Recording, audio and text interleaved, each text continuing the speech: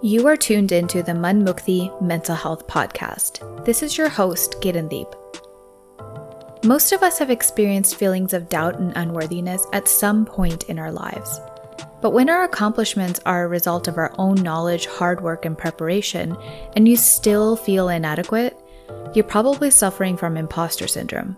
Whether we know it or not, many of us have experienced imposter syndrome at some point during our life.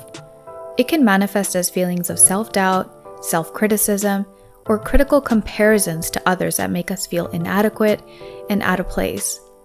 And on today's podcast, we're going to discuss scenarios and phases of life in which imposter syndrome can rear its head. We'll understand what it really is, who can be affected by it, and how we can equip ourselves to manage it.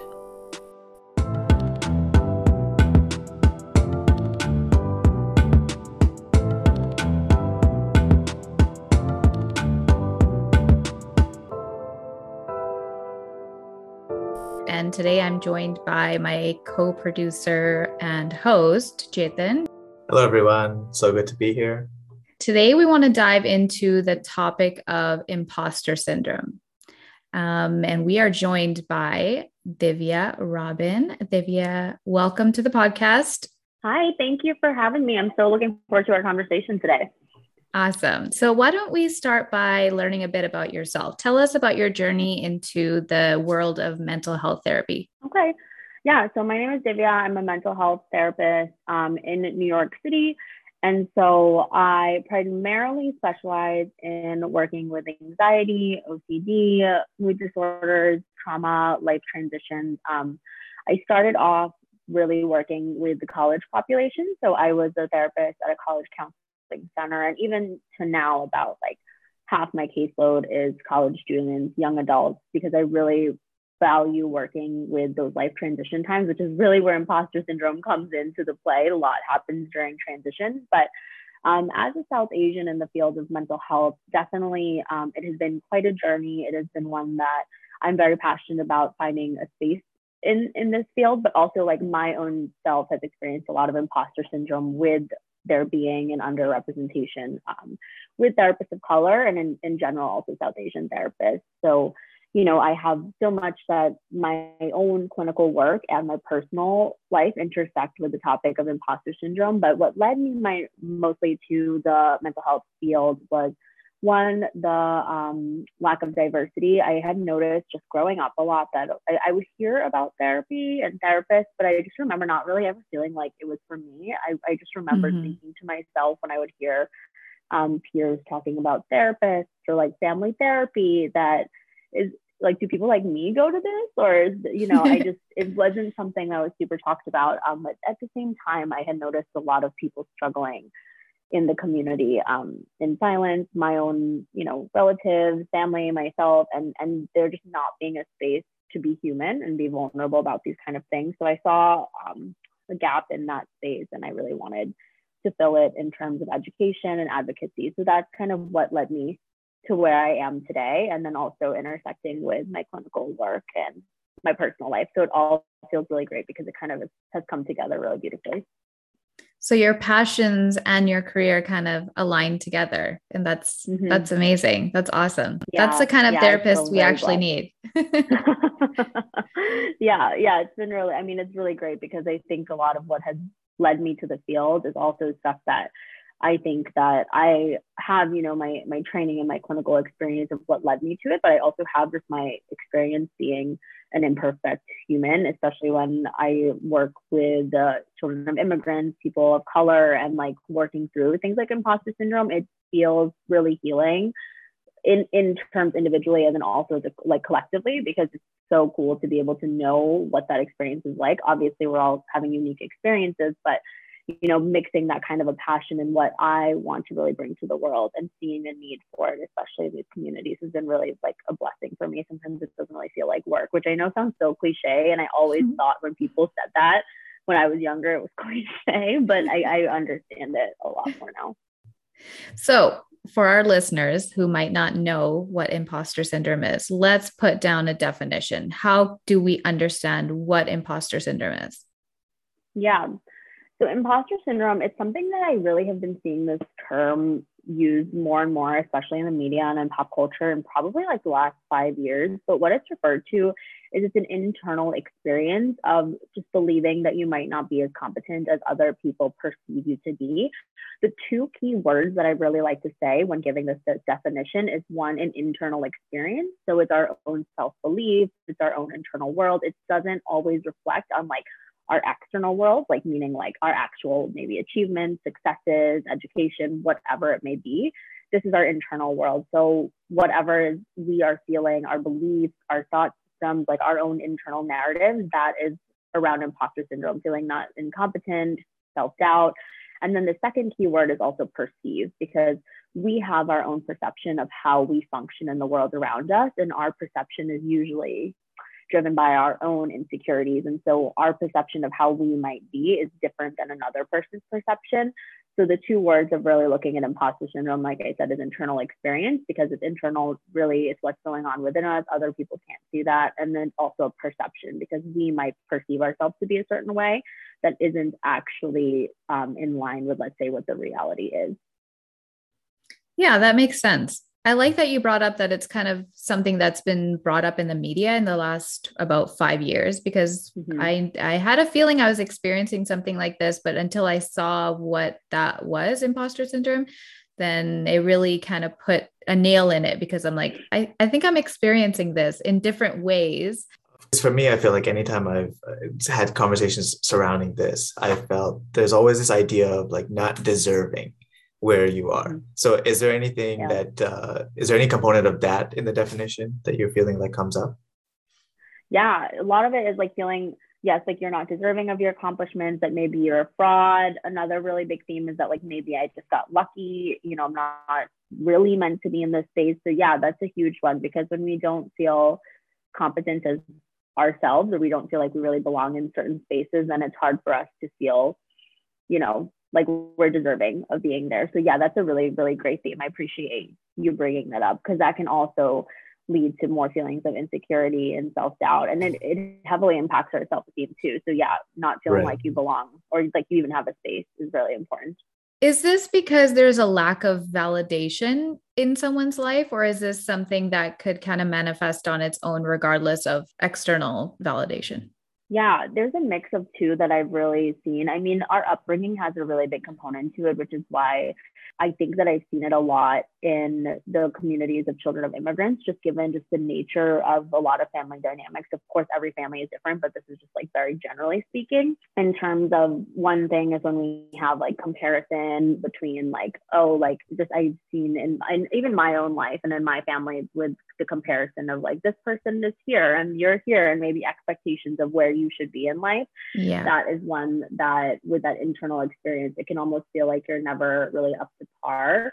Another one is an external experience in the way of like feeling like you don't belong. And that kind of ties back to what I brought up with my own experience of imposter syndrome as a therapist, because like when you are from a minoritized population, person of color, if you are in a room and like you are the only person that looks a certain way, and that there are other people that look completely different to you or have different identities, it can feel hard to feel a sense of belonging.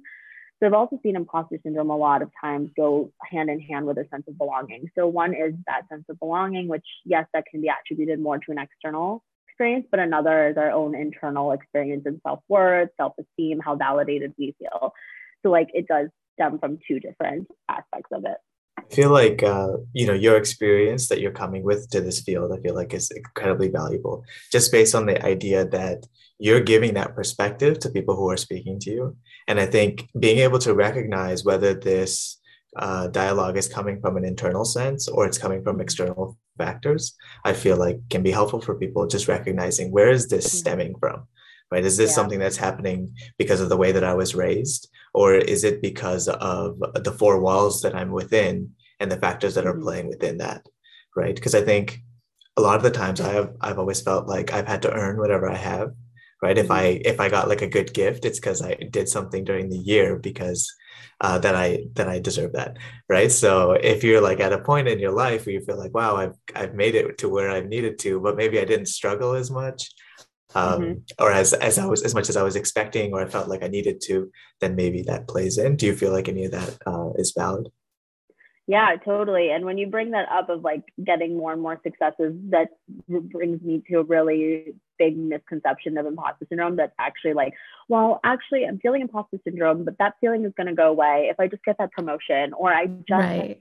finish my master's degree, or if I get another degree, like the imposter syndrome will go away. But the thing is, because it is an internal experience, and so much of it, and it has both of that, right? Like our external experiences can also factor into resulting in an internal experience of not feeling a sense of belonging and not feeling validated. But that internal experience, unless we know how to self-validate, we know how to heal, reframe some of those thoughts, that internal experience will follow us no matter like what the external experience is too.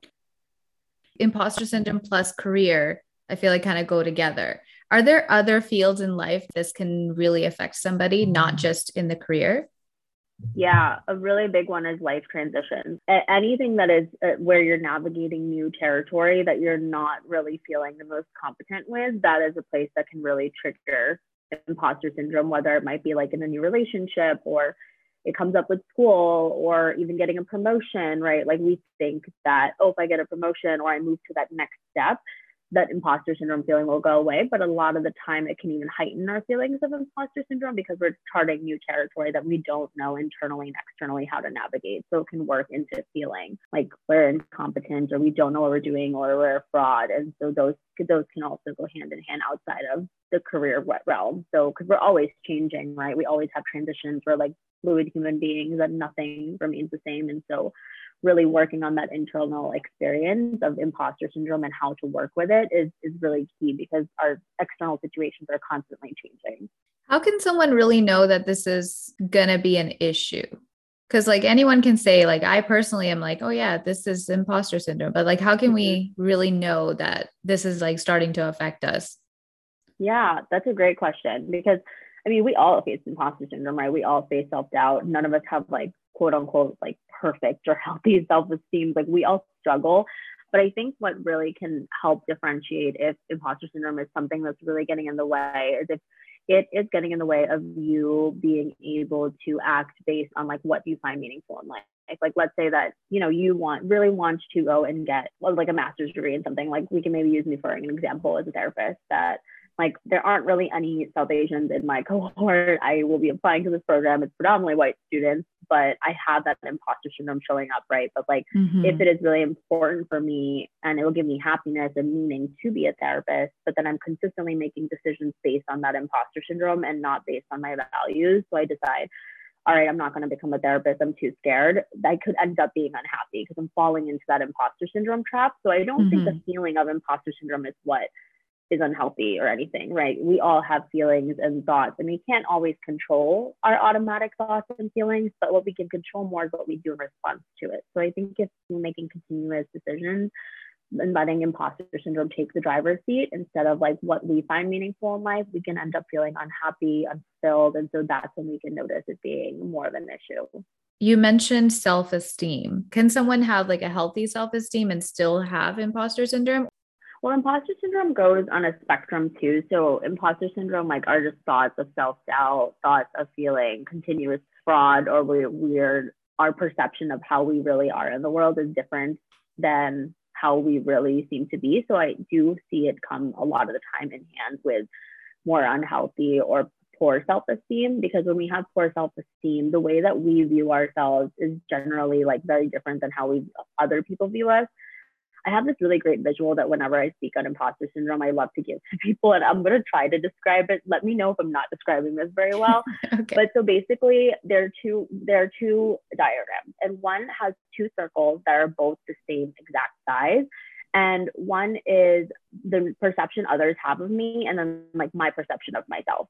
And so other people viewing us as like competent people and like, wow, they're, I don't know, XYZ, they have this degree and they're a great employee and they're an amazing human being, but we have that same perception of ourselves. Versus imposter syndrome, other people have that same bigger circle of us, but ours is like minuscule in comparison. It looks so small because the perception we have of ourselves is not the same of what other people have of us. And I don't know if I described that in a way that no, that absolutely makes sense. Yeah. And so that is a really great way to describe imposter syndrome. And it's very similar to self-esteem, because the way we view ourselves is different than how other people view us. No, you described that perfectly. I feel like that really lined up.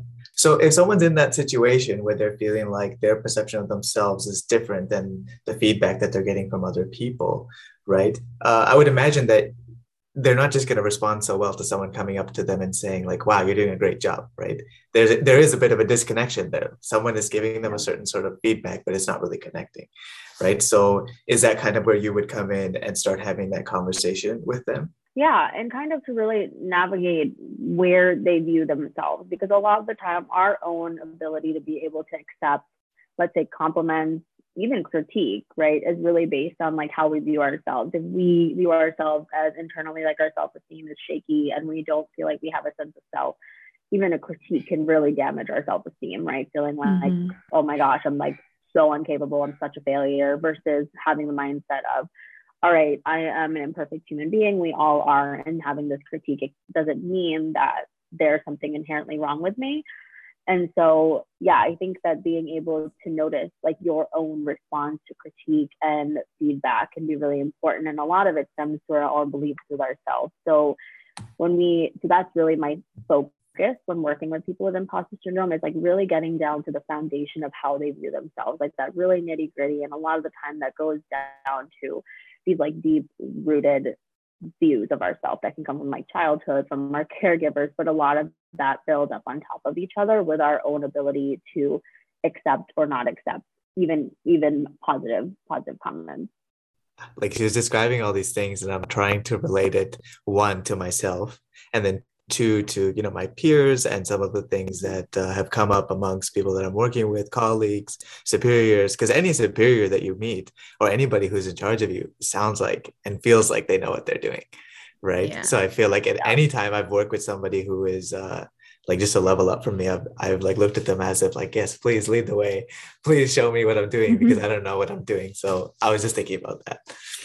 Yeah. So we're looking imposter to them. syndrome is so common, like with people, especially in these higher positions too, because there's such a sense of loneliness too, right? You can't like compare yourself to other people or really like see like, am I up to par, or like really have that marker. And so that's another thing that leads back to kind of what I said about, if you get that promotion, or if you get that pay raise, or you get that extra degree, like people have this idea that like, then I will feel great, then I'll feel better. But a lot of the time that's not the case. And we have to work on our internal beliefs, our self-validation, and our self-esteem. So really it's working on our inner dialogue then, is what you're saying? So important, because the way we talk to ourselves is so critical, right? Like you can think about it in the way of taking it away from ourselves, but thinking about like, if there's a child and a caregiver, and let's say that caregiver is always like, you didn't get this, or you're not good enough, or like, you're good for nothing, you never come up to par. Like we know that's going to really shape how someone views themselves, versus it's when a caregiver is validating and is like saying that, like, yeah, I know you didn't get the grade you wanted, but like you tried your best and you still did great. We can see externally, like, and conceptualize that, oh, the way that this child versus this child, their self-esteems are going to be different. And like, we can understand why, but we're not always the quickest to give ourselves that same kind of dialogue. It's like, if you always have a person behind you bringing you down, like, of course you're going to feel bad about yourself. Is there any portion of like imposter syndrome kind of being put onto people who maybe just don't feel like they belong in that moment? But it's kind of, you have people that are saying like, oh, like you don't feel like you belong because this is imposter syndrome, right? But in actuality, there are external factors that are making them feel like I'm not supposed to be here. For example, like not being included, or being like a visible minority, and people are just kind of putting it into that category, like you're only feeling this way because of imposter syndrome. Do you feel like that's coming up? Yeah, that's a good point. Yeah, I think that's one amazing question. I definitely think with imposter syndrome being such a, like I said, term used in the media, and not the thing that's great about when we start to bring more awareness to these terms is that like people are starting to talk about it, right? They're having more conversations about it, just like we are, but we don't always look at the importance of context, because context is absolutely everything. We cannot deny that there are situations where people are just, they look different, right? And like, how will you feel if you're at top and there are four other board members around you who are white presenting, and you are one person of color, like due to external circumstances, no matter what anyone says, right? You can't always just be like, oh, it has nothing to do with context. I think context, I mean, it always plays such a big role. And even if you work so much on your internal beliefs and self-validation, you still might feel like an imposter if there's no like structural changes being made. So I think that it's definitely important to put context and these internal experiences into play. But I do agree that definitely when we start to talk more about these topics without really diving into context and looking at it at face value, we can a lot of the time end up sweeping other issues under the rug. Mm-hmm. Yeah, that's a good point. In your experience with working with clients that might be kind of going through something like this, do you see that there's like a predilection towards, you had mentioned like minorities for sure, between like men and women? Yeah, the thing with, I've done so much diving into literature on this topic, and there's such inconsistent findings on if there are gender differences. I mean, the way actually my imposter syndrome was coined, it was in, I believe, like the 1970s, and it was by two psychologists, and they were actually doing research on women, like women were starting to work field more, and like their own internal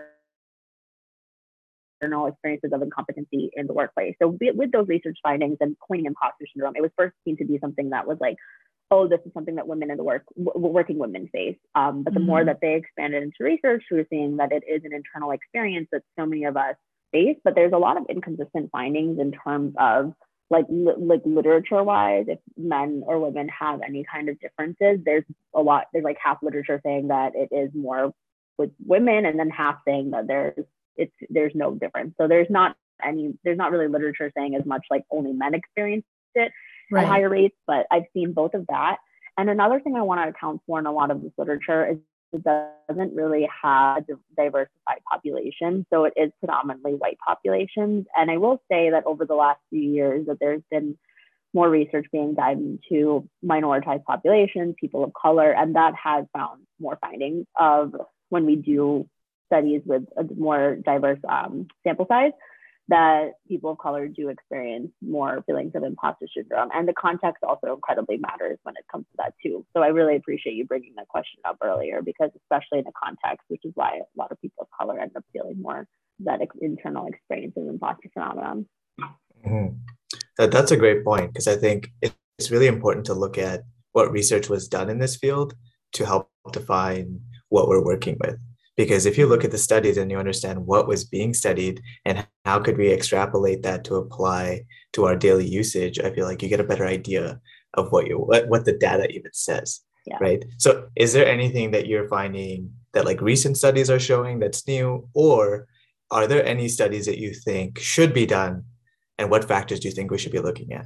Yeah, I really wish that there were more studies that were done on definitely the children of immigrant populations. They haven't seen too many studies be done on that. I would say it's very new that I've been seeing studies done in terms of even minoritized populations, people of color. One that I have also seen is that the college students in research, they do experience a lot like higher levels of imposter syndrome. And so I have done more research in that kind of a realm, just given that I've worked with the college population. When I've done like speaking events on imposter syndrome, a lot of the time it's tailored to college. So that is something that I do see, that first generation college students, people of color, and even like, I don't always say the gender differences just because it's so inconsistent in the findings, but findings that have been consistent is that minoritized populations and people of color, but I haven't seen a lot on first gen, second gen immigrant populations. If there's somebody who's recognizing that they're in a bit of a transition in their life, right, and now they're aware of imposter syndrome or the potentialities of it, or just feeling that they might feel that they're headed in that direction, or they want to be proactive about it, are there any things that you would suggest to people to be like, hey, things are changing in your life, you're going to be taking on a new role, these are things that you maybe should consider just kind of starting with yourself? Is there anything like that? Yeah, like how do you equip yourself and be ready for that to come up?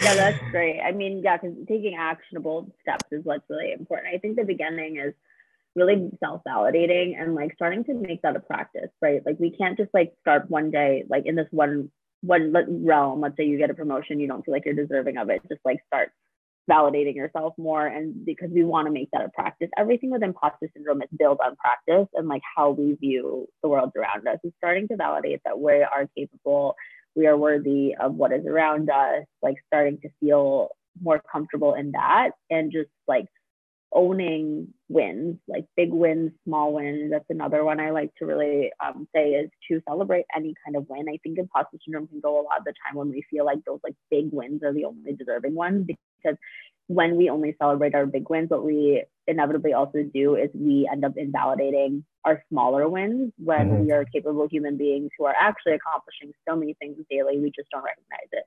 So that is definitely one thing, to start making that a practice. And then another thing is to really monitor your self-talk, like notice how you're talking to yourself and then start to reframe that, like make a practice of being aware of when you have these kind of self-deprecating thoughts and then reframing it to something that is more positive, because our brain is like a muscle. We learn through consistency. So the more that we continually talk to ourselves in a certain way, the more we're going to internalize it. And with that also comes being just self-compassionate with yourself, that when you are learning new ways to talk to yourself, you're also unlearning old habits of talking to yourself. So like those are two things that are functioning alongside each other. So to be compassionate with yourself, that takes time and it might feel uncomfortable from time to time. So those are three things. That's a really good point. And I feel like that would solve a series of other issues too, not just someone going through imposter syndrome. Yeah. Actually, I kind of wanted to like loop back a little bit and talk a little bit about the spectrum of affect. I had a question based on that. How does this, or how can this play into more serious mood issues like anxiety, for example, or even something like perfectionism?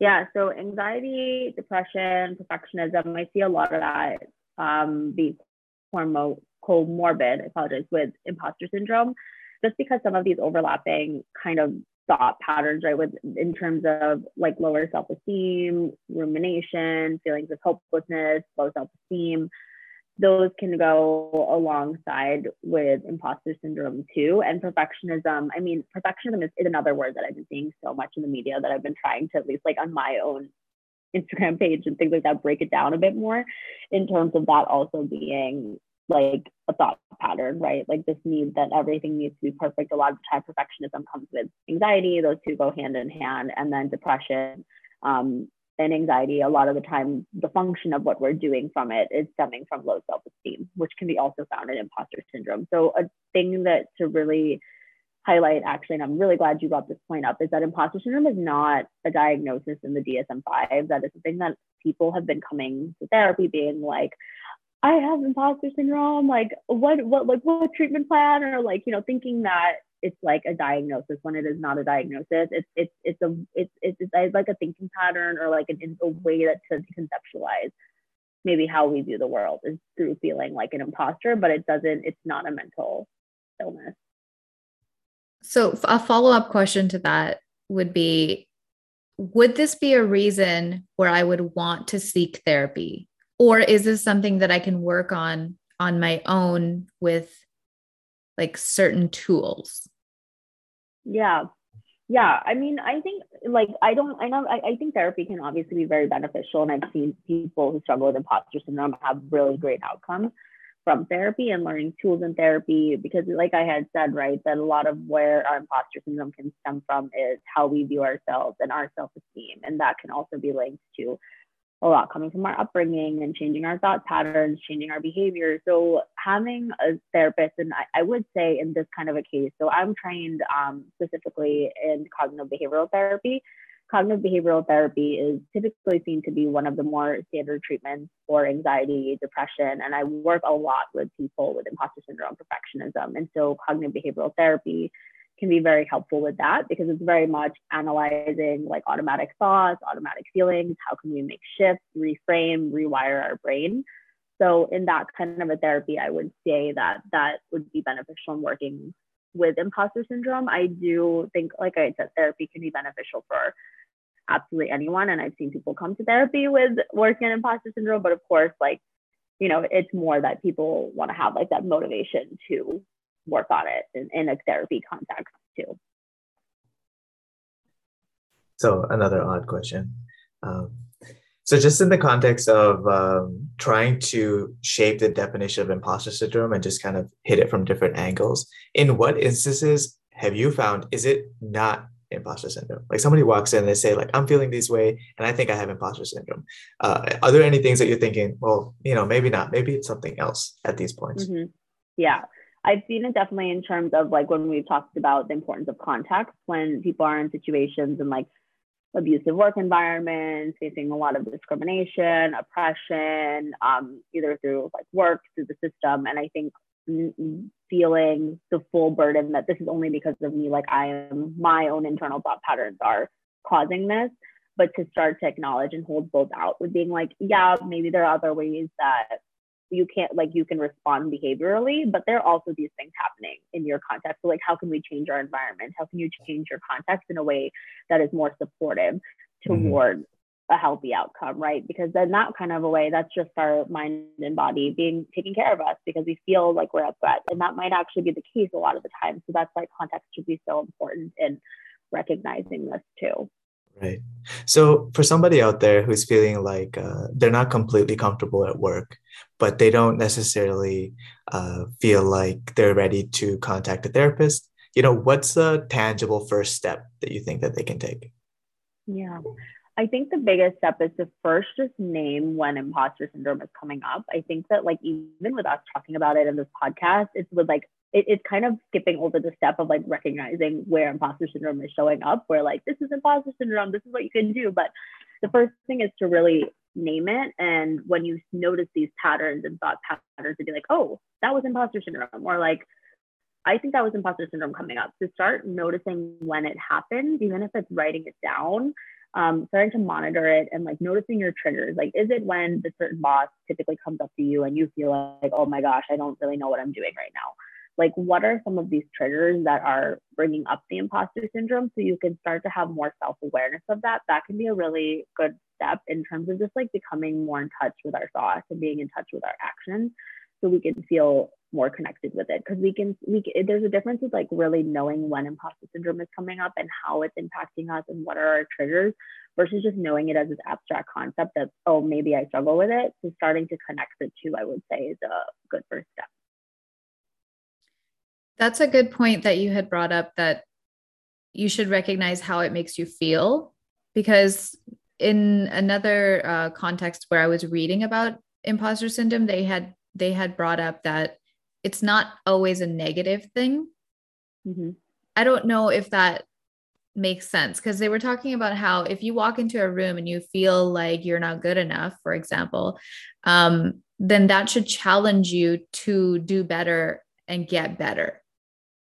Is that the same thing, or do you think that is it always in a negative context?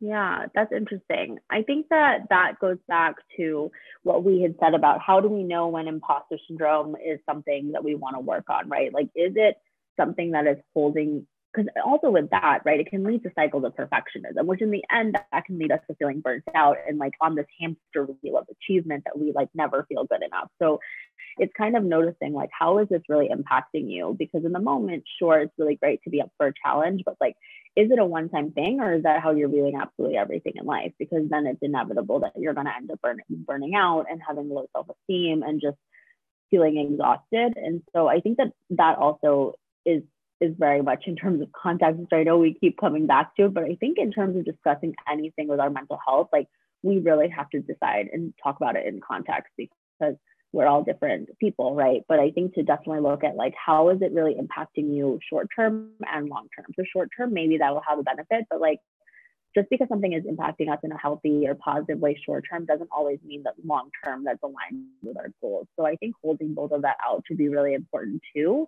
with imposter syndrome and anything else, when you're deciding like, hey, is this something that is benefiting me or not? Like, we so often just look at the short term and then just like check off our list. But I think to look at short term and long term, because oftentimes those are not the same. Yeah, people talk about, sorry, Jathan, people talk about that they talk about stress that way too. Mm-hmm. Right. Where it's like, hey, this is a good thing. It's a good thing because now you're going to take action and handle what is being stressful to you. But if that happens time and time again, then, you're losing sleep, you're not eating, and all sorts of things can manifest. Yeah. There's a difference between short-term stress and chronic stress, because chronic stress can be overall not great for our well-being, which is the same thing of imposter syndrome. Like short-term, we're human beings. We have bursts of stress. We have bursts of self-doubt, but like consistently that can have more of an impact. So looking at it both in that long-term and short-term, and gaining more insight about like maybe your own patterns with it when analyzing both. Mm-hmm. Yeah, I love that first step of just taking stock of how you're feeling, why you're feeling that way, and what circumstances you're feeling that way in.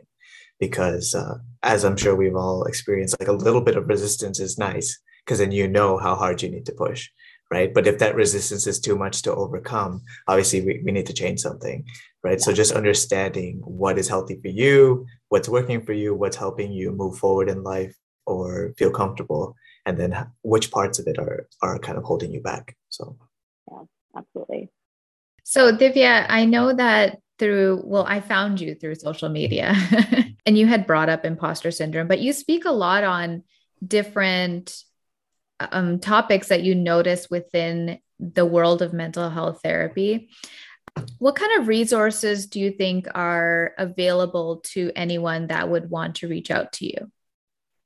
Yeah, well, definitely to start, there's a lot that's on my Instagram page. I also have my website, which is either divyarobin.com or mymatterswithdiv.com. But on my Instagram is where people can mostly find things in regards to workshops. I do free workshops. I do also webinars, and I do ebooks, courses, things like that. I have them usually that are launching like every 6 months. And the thing that my page is just like, I started it with very similar to the same intention of why I started being a therapist, is I wanted to educate people on mental health, especially in terms of like the South Asian population. And in terms of just like, once we educate and know more about a topic, then we can form an opinion on it. I think mental health was such an abstract topic that people were like, I hear about it, I don't know what it is, I don't know how to take care of it. So like, I don't have an opinion, nor can I validate it. I don't know anything about it. And so I think education is such an important step into people being able to start validating it, recognizing it within themselves. So that was really my goal for my Instagram, is being able to educate people and function in that way. And so a lot of what I post is based on what my audience wants. Like if I'm like, I'm making an ebook right now, every chapter in the ebook is from my DMs. I ask people as I was writing it, like, what do you want to see in it? What are things you struggle with during the holidays? And so like every course, every workshop, every webinar, it's like, obviously the content is written by me, like my experience, my clinical knowledge, research background, but it's inspired by my audience. So that is where I'd really start with finding anything about me, and knowing that that's kind of like, you ask questions on there, and that is where I stem from wanting to function. I want to educate people so that they can start forming opinions on their own mental health and feel empowered to take care of themselves. You're doing a great job. I mean, the way that you make whatever we're learning about so digestible, that's really what I look for as well, because even though I have a medical background, this is a totally different context. So the way that you describe even imposter syndrome was just it was just so easy to digest and understand, and that you're doing a really good job. Well, I appreciate that. Thank you. Yeah, I think that really is like digesting it. Like that's the first step. If something is so abstract and we're not able to really understand it, we're more likely to just like keep moving on and be like, oh, it's probably not important. But the thing is, it is important, but it's also important for people to be able to understand it. Like mental health should not be this concept that only like certain amount of people can talk about and take care of. It's something that all of us should feel empowered to take care of in that way. So I really had noticed like a gap was that people just didn't know how to talk about it or how to digest the information. So that's really my mission, to try bridging that gap a bit more. So I really appreciate that feedback. I love it. I love that you're putting together these resources for people that are, well thought out, and they represent your unique experience, because the conversations that you have on a daily basis are not available to just anybody walking down the street. You have access to people in a very special, particular, intimate setting. And I feel like your advice and perspective is incredibly valuable. Yeah, absolutely. So, Yeah, I love it. Divya, I know that you had mentioned on one of your Instagram stories that you have a newsletter. What can people expect out of that? So my newsletter, it launches 1 to 2 times a month. What I have in it is it starts off with typically the way that I structure my newsletters is through that month, like whatever my most engaged post was, or the post I got like the most questions about, and a lot of people really resonated with. I take that post and I dive deeper into it in a newsletter. I create free resources for those who are subscribed to my newsletter. So a lot of the time, it's like a journal prompt, like maybe a short printable workbook, something like that that dives into that topic. And I also ask people in my Q&As, like, what are some things you all want to see? So I add that into the newsletter. I also love to put articles and things that I had read, because what really drew me, again, right, education is such a foundation of the work I do. So when I find things that I find very inspiring and I'm like, that was really digestible, that was really insightful for me to read, I want to share that with my audience. Like, I want everybody else to see that and hopefully have that same experience. So there's a section of my newsletter where I share my favorite reads from the month, and that people have really resonated with, because they're usually short reads, and again, digestible, applicable, things that people can read and like immediately use in their life in like the upcoming week. So I know that people who are subscribing to my newsletter really enjoy that. And then on top of that, my newsletter has all like my discount codes, exclusive offerings. So when I have any kind of ebook coming up or like a workshop, webinar, I always give a discount code to the people who are on my newsletter, just to make things as accessible as possible. Okay, so that sounds like more than enough reason to subscribe to your newsletter.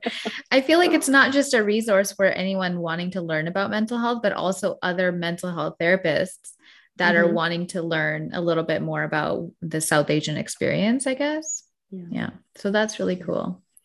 All right, Divya, thank you so much for educating us on imposter syndrome. I feel like I learned a lot. Right. Thank you so much for having me. I love this conversation. I feel like it was very collaborative, and I appreciated both your insights. So I really hope the listeners all resonate with it as well.